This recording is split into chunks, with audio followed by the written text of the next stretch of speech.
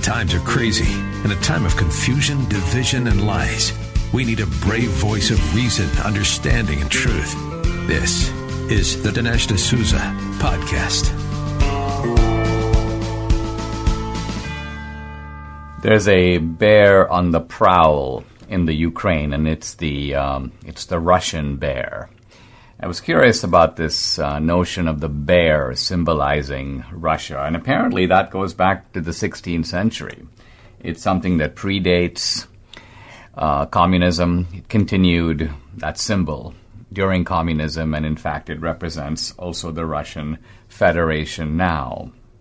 Now you know that things are heating up, not just because the Russians have sent close to 100,000 troops toward the Ukraine border. They have done some, I've actually seen some video of Russian military jets landing at airfields at the Ukraine border. And perhaps the most troubling, here's the New York Post, U.S. Embassy families to evacuate Ukraine as Russia tensions rise. You know, they say that when there's a storm coming, like the rats all go underground because they sort of know it's coming. Well, you can tell when the embassy is being cleared out. I mean, how familiar is this? And to me, it raises larger problems here. This is, yes, it's about the Ukraine, but it's also about China and Taiwan. It's also about the fact that when Democrats come to power, the world always seems to become a more dangerous place. I mean, think back. Jimmy Carter, the fall of Iran. Think of Bill Clinton and the emboldening of bin Laden and the plotting of 9/11, not to mention the Arab Spring, which of course came later, but was, in a sense, motivated by the lassitude of the Clinton years, and then under Obama, all kinds of chaos in all kinds of places, and now, of course, Biden. Now, there are two schools of thought in thinking about the Ukraine, and neither of them seems to me to be satisfactory. The first one is, well, let's call it the warmongering approach. Here's Michael McFaul, a former U.S. ambassador to Russia. He says, in the global struggle between democracy and dictatorship, and the fight for a peaceful Europe, Ukraine is on the front line, not unlike West Germany during the Cold War. Well, number one, this is a facile transplantation from one crisis to another. Second, there's a huge difference between Ukraine and West Germany. To take a single example, Ukraine used to be part of Russia. In fact, in my series talking about Russian literature, a number of the Russian writers, and I'll talk later today about Gogol. Gogol was born in the Ukraine, and the Ukraine was then part of the Tsarist Empire. So part of what makes this a little tricky is that in the case of Ukraine, Russia is saying not that we are invading a bordering or neighboring country, but rather we are exercising influence and seeking to sort of absorb a country that was always, or at least that was historically part of Russia. By the way, China makes exactly the same claim about Taiwan. It's what China is saying is we're not invading India, we're not invading Europe, we're essentially absorbing a country, Taiwan, that was part of China. Look at the people over there, they are Chinese. So we have to understand the point of view of the people that we're up against. Now, on the other side, there's the warmongering side that I mentioned. On the other side, you've got the, I would call it quasi-isolationist side. It's not our fight.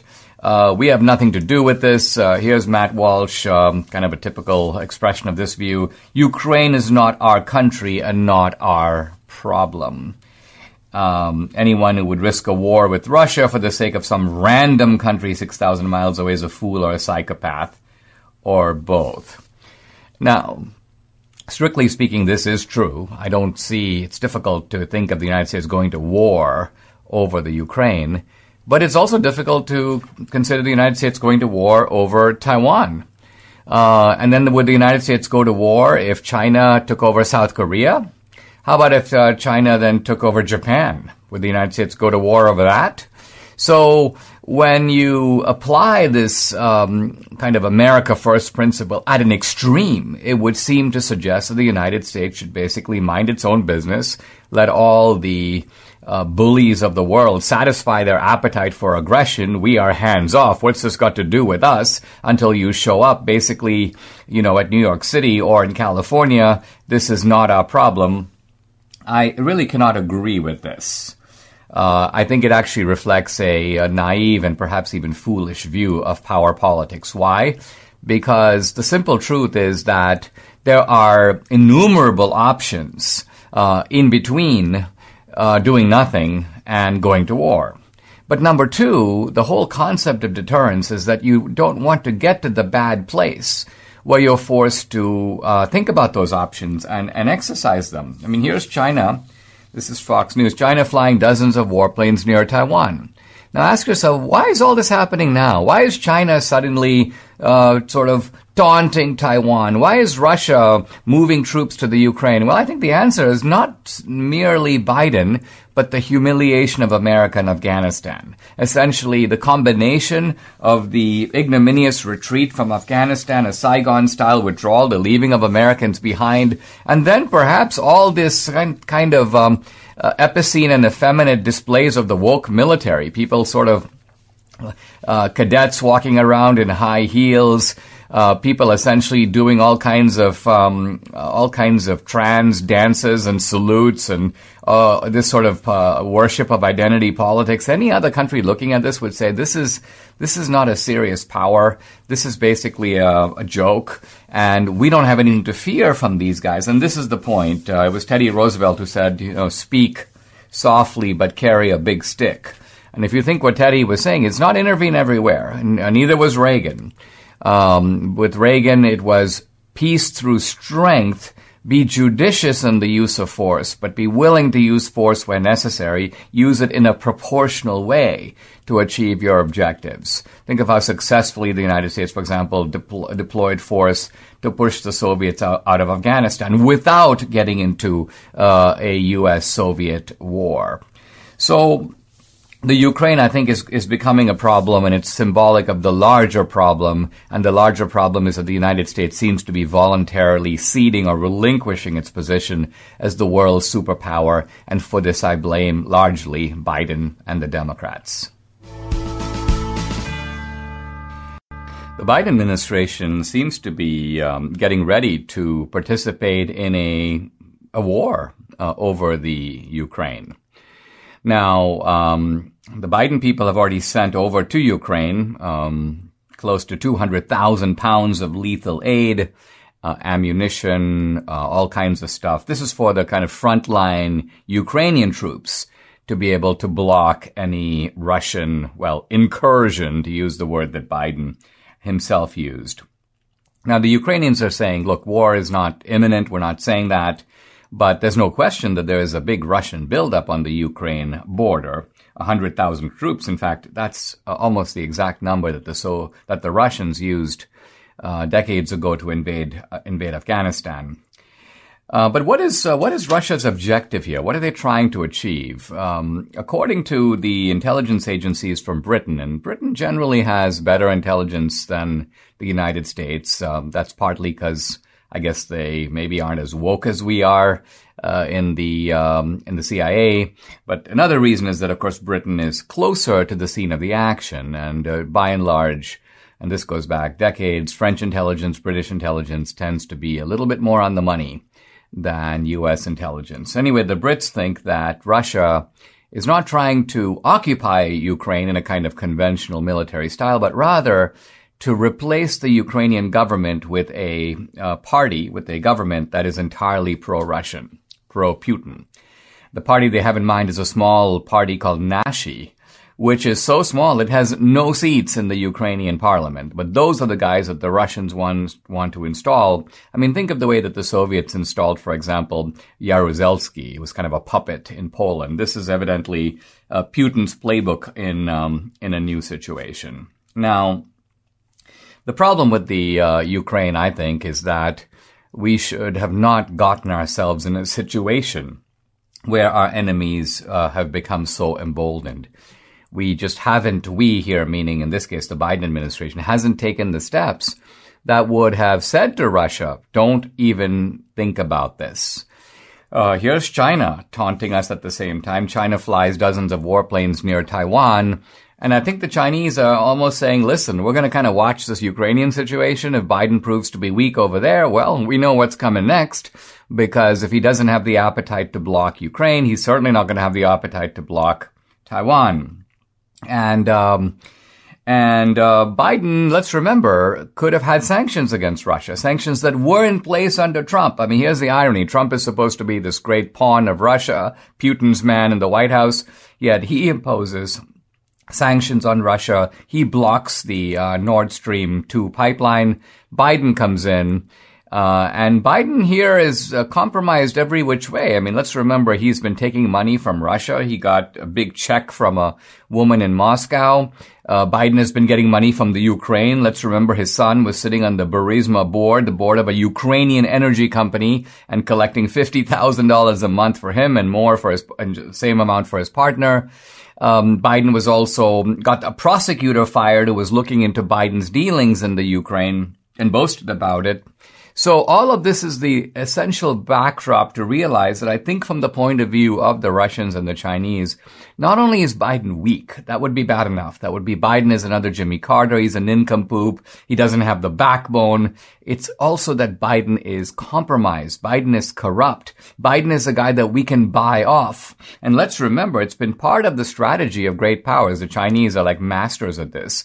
They go to countries where you have tyrants, and these are tyrants who are having trouble getting loans from the International Monetary Fund because they're so corrupt, and half the money ends up with the tyrant. And the Chinese go, listen, no problem. Don't worry about the International Monetary Fund. We'll give you loans. But in exchange, we want access to your minerals. So the Chinese are very used to using the leverage of money.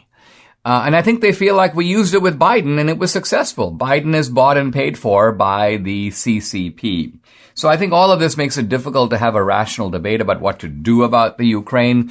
Now, my view on all this is actually neither the kind of aggressively interventionist tone that you hear from some on the kind of never Trump and the neoconservative wing. But it's not the isolationist view either that we should sort of do nothing. Hey, listen, let's just put up some fences on our southern border. We're going to be okay. No, we're actually not going to be okay. And there are things that we need to do in the world. And Trump understood this, by the way. Trump adopted the Teddy Roosevelt philosophy, which is to be careful when you get involved, but to speak softly, carry a big stick, use it only when necessary, but don't hesitate to use it when it is in fact needed. We shouldn't get involved in conflicts where our vital interests are not involved. At the same time, we have tools, we have diplomatic tools, we have sanctions, we have other ways in which we can, not only alone, but with our allies, impose severe penalties on countries that they care about. Russia cares about economic sanctions. China cares about its economy. In fact, its economy is the driving force of its ambitions. If the Chinese economy was in danger of being wrecked, the Chinese would think twice, not just about invading Taiwan. They would think twice about a lot of things that they're doing in the world. So there are opportunities for the Biden administration to do reasonable things. But of course, this being Biden, we cannot count on the Biden administration doing any of them. Guys, I'm really happy to welcome to the podcast a China expert and a China watcher, Steve Mosier. He's president of the Population Research Institute. He's an advocate for human rights in China, and he's the author of the book Bully of Asia, a book that really looks at a kind of grand plan of China, not just to dominate Asia, but as we'll see in a moment, to exercise a kind of worldwide domination. Steve, thanks for joining me. Really appreciate having you. You say in your book, and this may be kind of its punchline, that China's goal is to bring America to its knees without firing a shot. Talk about how the Chinese hope to achieve that goal. Well, way back in 1991, after the collapse of the Soviet Union, Deng Xiaoping called together the other senior leaders. Deng, of course, Vice Premier Deng, was in effective charge of the country at that time. And he said the old Cold War's over. America has won. The Soviet Union has been defeated. The new Cold War is now going to begin between China and the United States, and China will win this one. And of course, by China, he means the Chinese Communist Party. And so China has effectively been at war with us across all domains except the kinetic. We're not firing bullets at each other for the last 31 years. Americans are just waking up to that fact. So I think the reason for the American slumber, and I'd like to know if you agree with this, is because America thought that the Chinese were moving away from communism in a kind of reformist direction. They were moving away from socialism and replacing complete centralized state control with a kind of state-enabled capitalism. So all of these were seen as positive developments, and I think there was some expectation, ridiculous and naive in retrospect, that the Chinese would somehow evolve toward liberal democracy. But why were these predictions so flatly wrong? Was it never the intention of the Chinese to go in this direction? Well, it certainly wasn't the intention of the Chinese Communist Party to go in this direction. Back in 1958, a long time ago, Chairman Mao Zedong, Chairman Mao being one of the great mass murderers of human history, far eclipsing Stalin and Hitler in that regard, set up in 1958. He set up an Earth Control Committee. Believe it or not, Dinesh, he had an economy the size, smaller than Argentina's. And he was setting up an Earth Control Committee because his ultimate plan, of course, was to expand the Communist Party's writ outside of the borders of China. So this has been the goal for a long time. We deluded ourselves back in the late 1970s when I first went to China in 1979, 1980. I was the first American on the ground in China allowed to do research there. We deluded ourselves into thinking that it would bring China around, that we would draw China along in our powerful wake, and they would become like us. Economic modernization would lead to political modernization. And guess what? It didn't happen. That dream ended on Tiananmen Square on June 4th of 1989 in a massacre when the Chinese Communist Party mowed down unarmed students in the streets of Beijing, the capital city. Unarmed students who wanted what? Well, they wanted democratization. They wanted an end to one-party dictatorship. They were killed. So that was, it should have been a wake-up call for us in 1989, but we lived with our illusions for 20 years beyond that. Is it because, and I remember thinking back now to the early Reagan years in which Deng Xiaoping was seen as, well, you could almost call him the Gorbachev of China. And by that I mean he was seen as somebody who was of a different stripe than, say, Mao Zedong, and that he was moving China, and he did move China in some respects in a new direction. But I think what you're saying is that with regard to centralization, with regard to political totalitarianism, with regard to establishing an unchallenged tyranny, he was no different than Mao. No, he was a practical man. He said it doesn't matter whether the cat is black or white as long as it catches mice. He was happy to accept Western capital, help from Wall Street, Western technology, Western investment. And of course, we didn't realize at the time that if an American company goes into China, they squeeze the company dry of technology and then squeeze it back out of China. That's how it works. So we did this enormous transfer of capital and technology. We gave them access to our enormous market. We enabled the rise of the country, Dinesh, that wants to destroy us, which is probably the greatest strategic blunder made by any country throughout all of human history.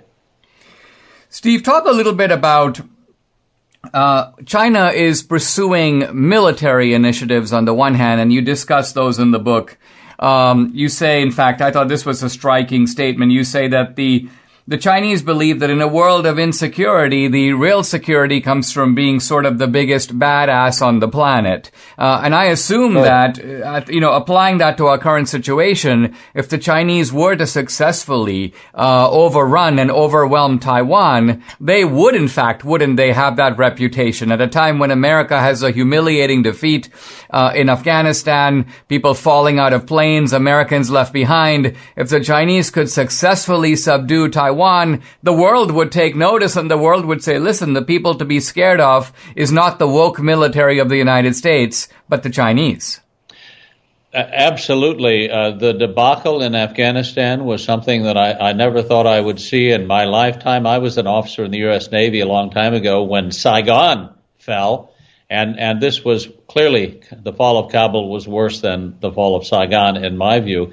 And it certainly has emboldened the Chinese Communist Party and its leader, Xi Jinping, who declared several years ago that he was going to take back Taiwan by the year 2020. Now, 2020 has come and gone, of course. That was the beginning of our COVID nightmare.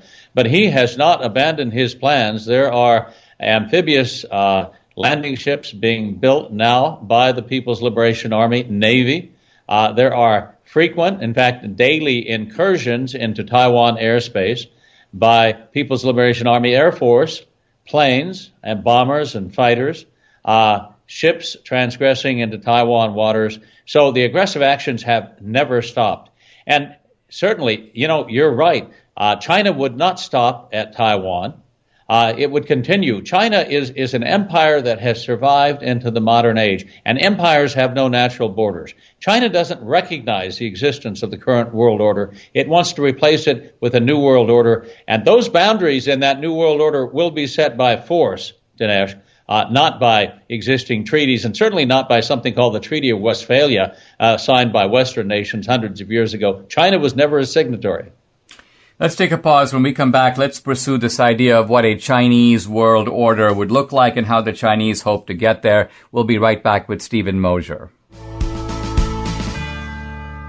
If you're wondering how inflation keeps going up, and why, here's the government's dirty secret. They kind of want it. Think about it. Right now, inflation rates are higher than the interest on treasury bonds. So that means with every day that passes, the government owes less on its mountain of debt. Imagine if your mortgage had a negative interest rate. Would you be in a hurry to pay it off? Exactly. So your pain is their gain. Protect your savings now. Hedge against inflation with gold from Birch Gold, because the government is sabotaging the value of the U.S. dollar. Birch Gold will help you to convert an IRA or eligible 401k into an IRA backed by real gold. Now that's peace of mind. That's why I'm a customer.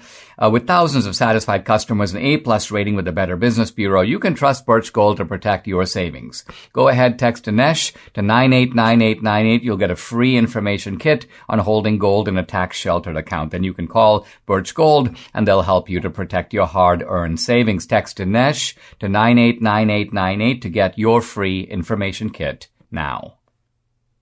I'm back with scholar and author Stephen Mosier. He's the author of the important book, Bully of Asia. Steve, we're talking about how China wants to create its own new world order, if you will. And one of the central ways they're going about that is through this sort of new Silk Road initiative. Now, the Silk Road, of course, a reference to the ancient Silk Roads by which China was able to establish travel and trade routes with largely the rest of Asia. But now, you say, and you document, they have in mind a global Silk Road. What are the Chinese plotting here? Well, what the Chinese Communist Party wants to do, and this is their vision of the future, they envision a world where the factory floor of the world is located in China. China makes all manufacturers. The industrial base of the world is located there. The rest of the world has three functions under that new world order set up by China. They have to consume the products that flow off the Chinese factory floors. They have to provide the raw materials to feed the industrial machine of China. And, of course, they have to feed China's workforce because China is a food-poor country which must import massive amounts of grain each year and other foodstuffs in order to feed its own people. So that's the world of the future they envision. The rest of the world is deindustrialized, is a source of food and raw materials, and then sheepish, passive consumers of Chinese-made products. That's not a world that I want to live in, that I want my children and grandchildren to live in. Let's go about how they do this. You give two examples I want to highlight. In Angola, you say, where there's, by the way, lots of oil deposits, the International Monetary Fund took the position that, look, the politicians are corrupt, there's a lot of graft and corruption, we can't give you loans. So the Chinese go, listen, guys, we'll give you loans, we don't care about your corruption, take as much of it as you want, but we want access to your raw materials, we want access to your oil. And so the Chinese kind of buy their way in by giving a sweet deal to these corrupt bureaucrats, and then pretty soon they're calling the shots in Angola, right? Well, absolutely. And, one way to look at the Chinese Communist Party is as a criminal enterprise. I mean, this is an international criminal organization that does not abide by international law, that has utter disrespect for the standards of the countries that they're operating in, and always proceeds to advance its cause by using money, drugs, sex, whatever it takes to compromise officials on the receiving end. And there's no concern on the part of the party for the well-being of either the Chinese people themselves or the people of the countries that are being exploited. That's how it works. And the Chinese Communist Party also wants this. It wants to control resources at the wellhead, at the source. It wants to control oil at the wellhead. It wants to own farmland itself. It wants to own food processing plants. That's why it's buying farmland, Dinesh, throughout the United States, Canada, and Australia, because it wants to own everything in the supply chain pipeline from the farmland itself. Those are things we should be very, very leery of. We should I think a couple of states have a restriction on Chinese companies buying farmland. The United States should pass such a restriction. We need to keep farmland, which is a natural security resource, in our own hands and not sell it off to China. Let me ask in some ways, a sensitive question. You're saying the Chinese they're trying to buy Angola, they're trying to buy Cambodia, they're trying to buy farmland. Do you think that they have been trying to buy the Biden family? And by that I mean to offer sweet enough deals to Joe Biden and his bagmen, Hunter Biden and the other brothers, so that they will be compromised in their dealing with China. They'll be, in a sense, predictably friendly toward China, and at a bargain basement price, because it's much easier to buy off one guy or even one family. What's the cost of that compared to the kind of deals that China could get in return? Yes, that's exactly what they do, and they've been doing it for a long, long time. Now, think back to the Clinton years when the People's Liberation Army poured hundreds of thousands of dollars into the Clinton campaign in 1996. In order to do what? To buy influence with the Clinton administration. Now, they've gotten a lot more sophisticated in that over the years, but the money has continued to flow. Literally tens of billions of dollars are being used to subvert democracies and establish dictatorships around the world. The Chinese Communist Party, which is a corrupt enterprise, propagates itself by creating other corrupt enterprises and by corrupting democracies. And there's a well-known Chinese scholar who said a few months ago, we give American politicians one bag of money, and if that's not enough, we give them 2 bags of money, and eventually they do what we want. And I think the Biden family has gotten lots and lots of bags of money. Wow. Let's close out by me asking you about this business about so-called patriotic education in China, because at a time when it seems like American schools are sort of teaching students to hate their country, the Chinese are sort of going in the opposite direction, and they have this sort of philosophy of the superiority of the Han Chinese.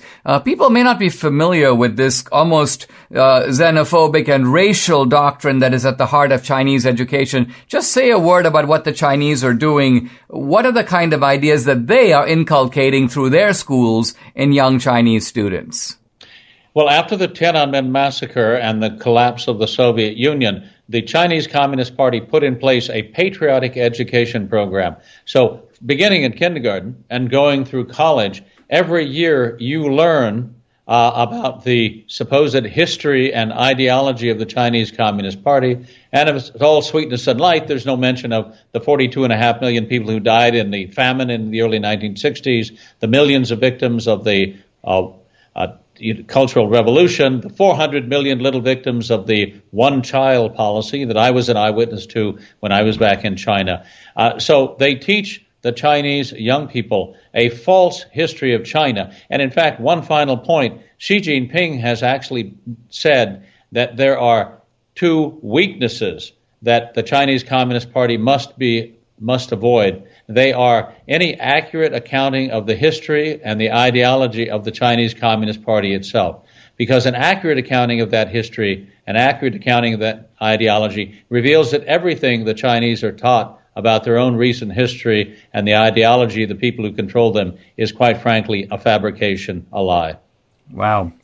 Thank you, Stephen Moja. I really appreciate having you. This is a fascinating book, Bully of Asia. Thank you. Guys, I'm really happy to welcome to the podcast Sharona Bishop. Sharona's a mom. She's the founder, in fact, of a group called America's Mom, which is a conservative platform to support and encourage and involve parents. She's also a wife and mom herself of 4 children. I saw a very disturbing account of the FBI visiting Sharona Bishop at her home, and I was like, wow, I need to get the full story. Sharona, thank you for joining me. I really appreciate it. I've been reading a little bit about your case, but of course, I'm a little distrustful of the sources I'm reading, such as PolitiFact, and I'll get to that, but let me start by asking, just describe the experience, because it's got to be a completely unnerving one of the FBI showing up at your door. When was that and what happened? Thank you, Dinesh, for having me on to share this story. I think it's very important because I'm a regular, everyday citizen. I have no criminal history, no violent history, and the FBI is usually reserved for those who are participating in extreme criminal behavior. On November 16th, I was homeschooling my kids and cooking for the week. We're still in our pajamas and just living our life. And at 9:30 in the morning, there was banging on our front door and followed by yelling. And I didn't have any reason to believe the FBI would ever be at my door. So it took me just a minute to kind of figure out what was going on. I ushered my boys into their bedroom and just said, wait here. They're 8 and 10. And my husband came up from his office downstairs. He could hear banging on the door and didn't know what was going on. And probably definitely under a minute, maybe 45 seconds, we were at the door about to open it. They were yelling, "This is the FBI. We have a warrant." And before we could open the door, we were literally right there. They took a battering ram to my door and busted it open. The irony is the door wasn't even locked. And again, no time for us to get to the door and contemplate and comprehend what is going on. After they busted my door open, they proceeded to pull my husband out the front door and pulled me out the front door. I had my phone in my hand trying to call our attorney because I didn't know what to do. I don't know are they allowed to do this? And what am I supposed to be doing when they come to my home like this? They grabbed my phone from my hand. I asked for it back. They said, absolutely not. It's part of the warrant and they can take it. And they proceeded to pull my arm back behind me and handcuff me. They handcuffed myself and attempted to handcuff my husband as well. I was in handcuffs for about 30 minutes. My boys finally came to the front door to see what was going on. And, you're standing out there in your pajamas. It's cold. It's November in the mountains here where I live. And they are going through my home. They didn't, it's still kind of a shocking situation. But there was more that went on that day as well with my oldest daughter who was present. One of the agents who was 6'5", 6'7", proceeded to manhandle her by her hoodie, pulling her up the stairs and back down the stairs after we'd asked that she get her phone so she could call our attorney and we could figure out what to do. I'm a regular person and I'm well aware of the October 4th mandate that was put out by the DOJ to go after parents who are being vocal against this regime right now, both in the school board and nationally. So that's really where we're at right now.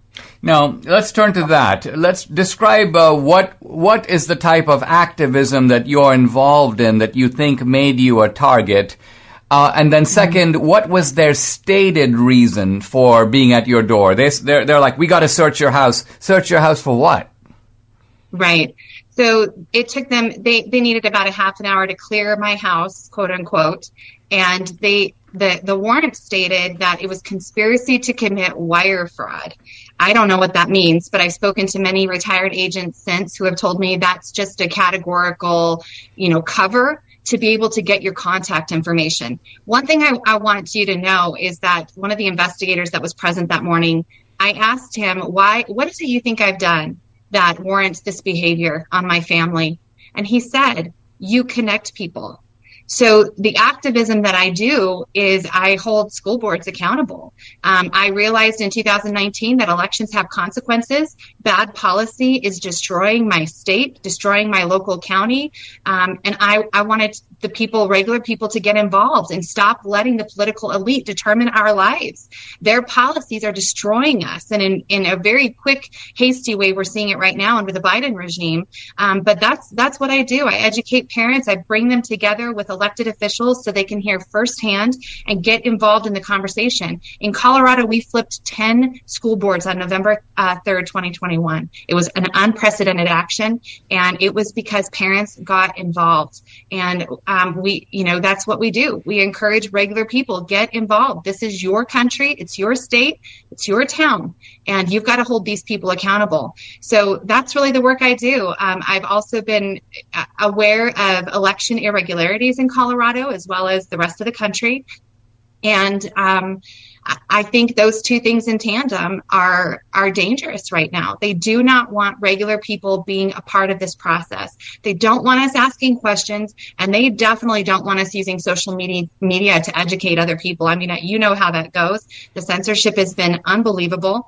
Our phones are tapped.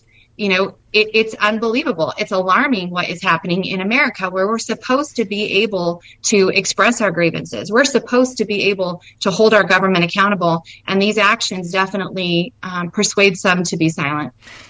No, Sharona, there's a so-called fact check in PolitiFact, and I'm sort of chuckling because I know that these fact checks are largely fraudulent. But in this fact check, it says that the FBI was really trying to search a woman named Tina Peters, who was a Mesa County clerk, on some apparent election violation, and that they searched your home because you were an ally of Tina Peters. And I'm thinking to myself, how stupid is that? Whatever they're searching her house for, whether legitimate or not, what possibly could you have to do with that just by being, quote, associated with her? So the article was deeply unsatisfactory on its own merits, but would you address this issue that they weren't going after you, says PolitiFact, because you're a parent or you're an activist? It had nothing to do with school boards, but there was evidently some alleged corruption against this other woman, Tina Peters. You're associated with her. That's why they came to search your house. Address that directly, if you will. Absolutely. Well, there's two things you're not allowed to talk about. You're not allowed to talk about election irregularities, and you're not allowed to talk about your grievances with school boards. We know for a fact that our superintendent of our school district here reported parents to the FBI. They took advantage of that offer, and they made a list and sent it to them. Interestingly enough, I don't work for Clerk Peters. I'm an independent citizen. I've simply used my voice to say there are some things going on that don't look right. I've been a very vocal supporter of people who are investigating election irregularities and a very vocal supporter of grassroots people who are running for school boards. PolitiFact has never called me. They've never interviewed me. They have no idea what they're talking about. They've certainly never seen the warrant that was served to me. And as far as I know, they haven't spoken with the FBI. We also have never seen the affidavit that led to these warrants. So they have no idea. And quite frankly, at the end of the day, I still don't fully understand why they came to my home. I really don't. But I speculate that those are the two things we're just not allowed to be a part of in America anymore. I think what's disturbing, Sharona, and maybe I'll close on this, is the fact that we heard about Merrick Garland and his task force against terrorism. We heard about the prospect of parents being targeted, but you are a real-life parent who was, in fact, whose privacy and whose life was invaded in this way. I think it's a very disturbing indication. And thank you very much for coming on the podcast and sharing your story. I appreciate you having me on. Thank you so much, Dinesh. Keep up the good fight. My pleasure.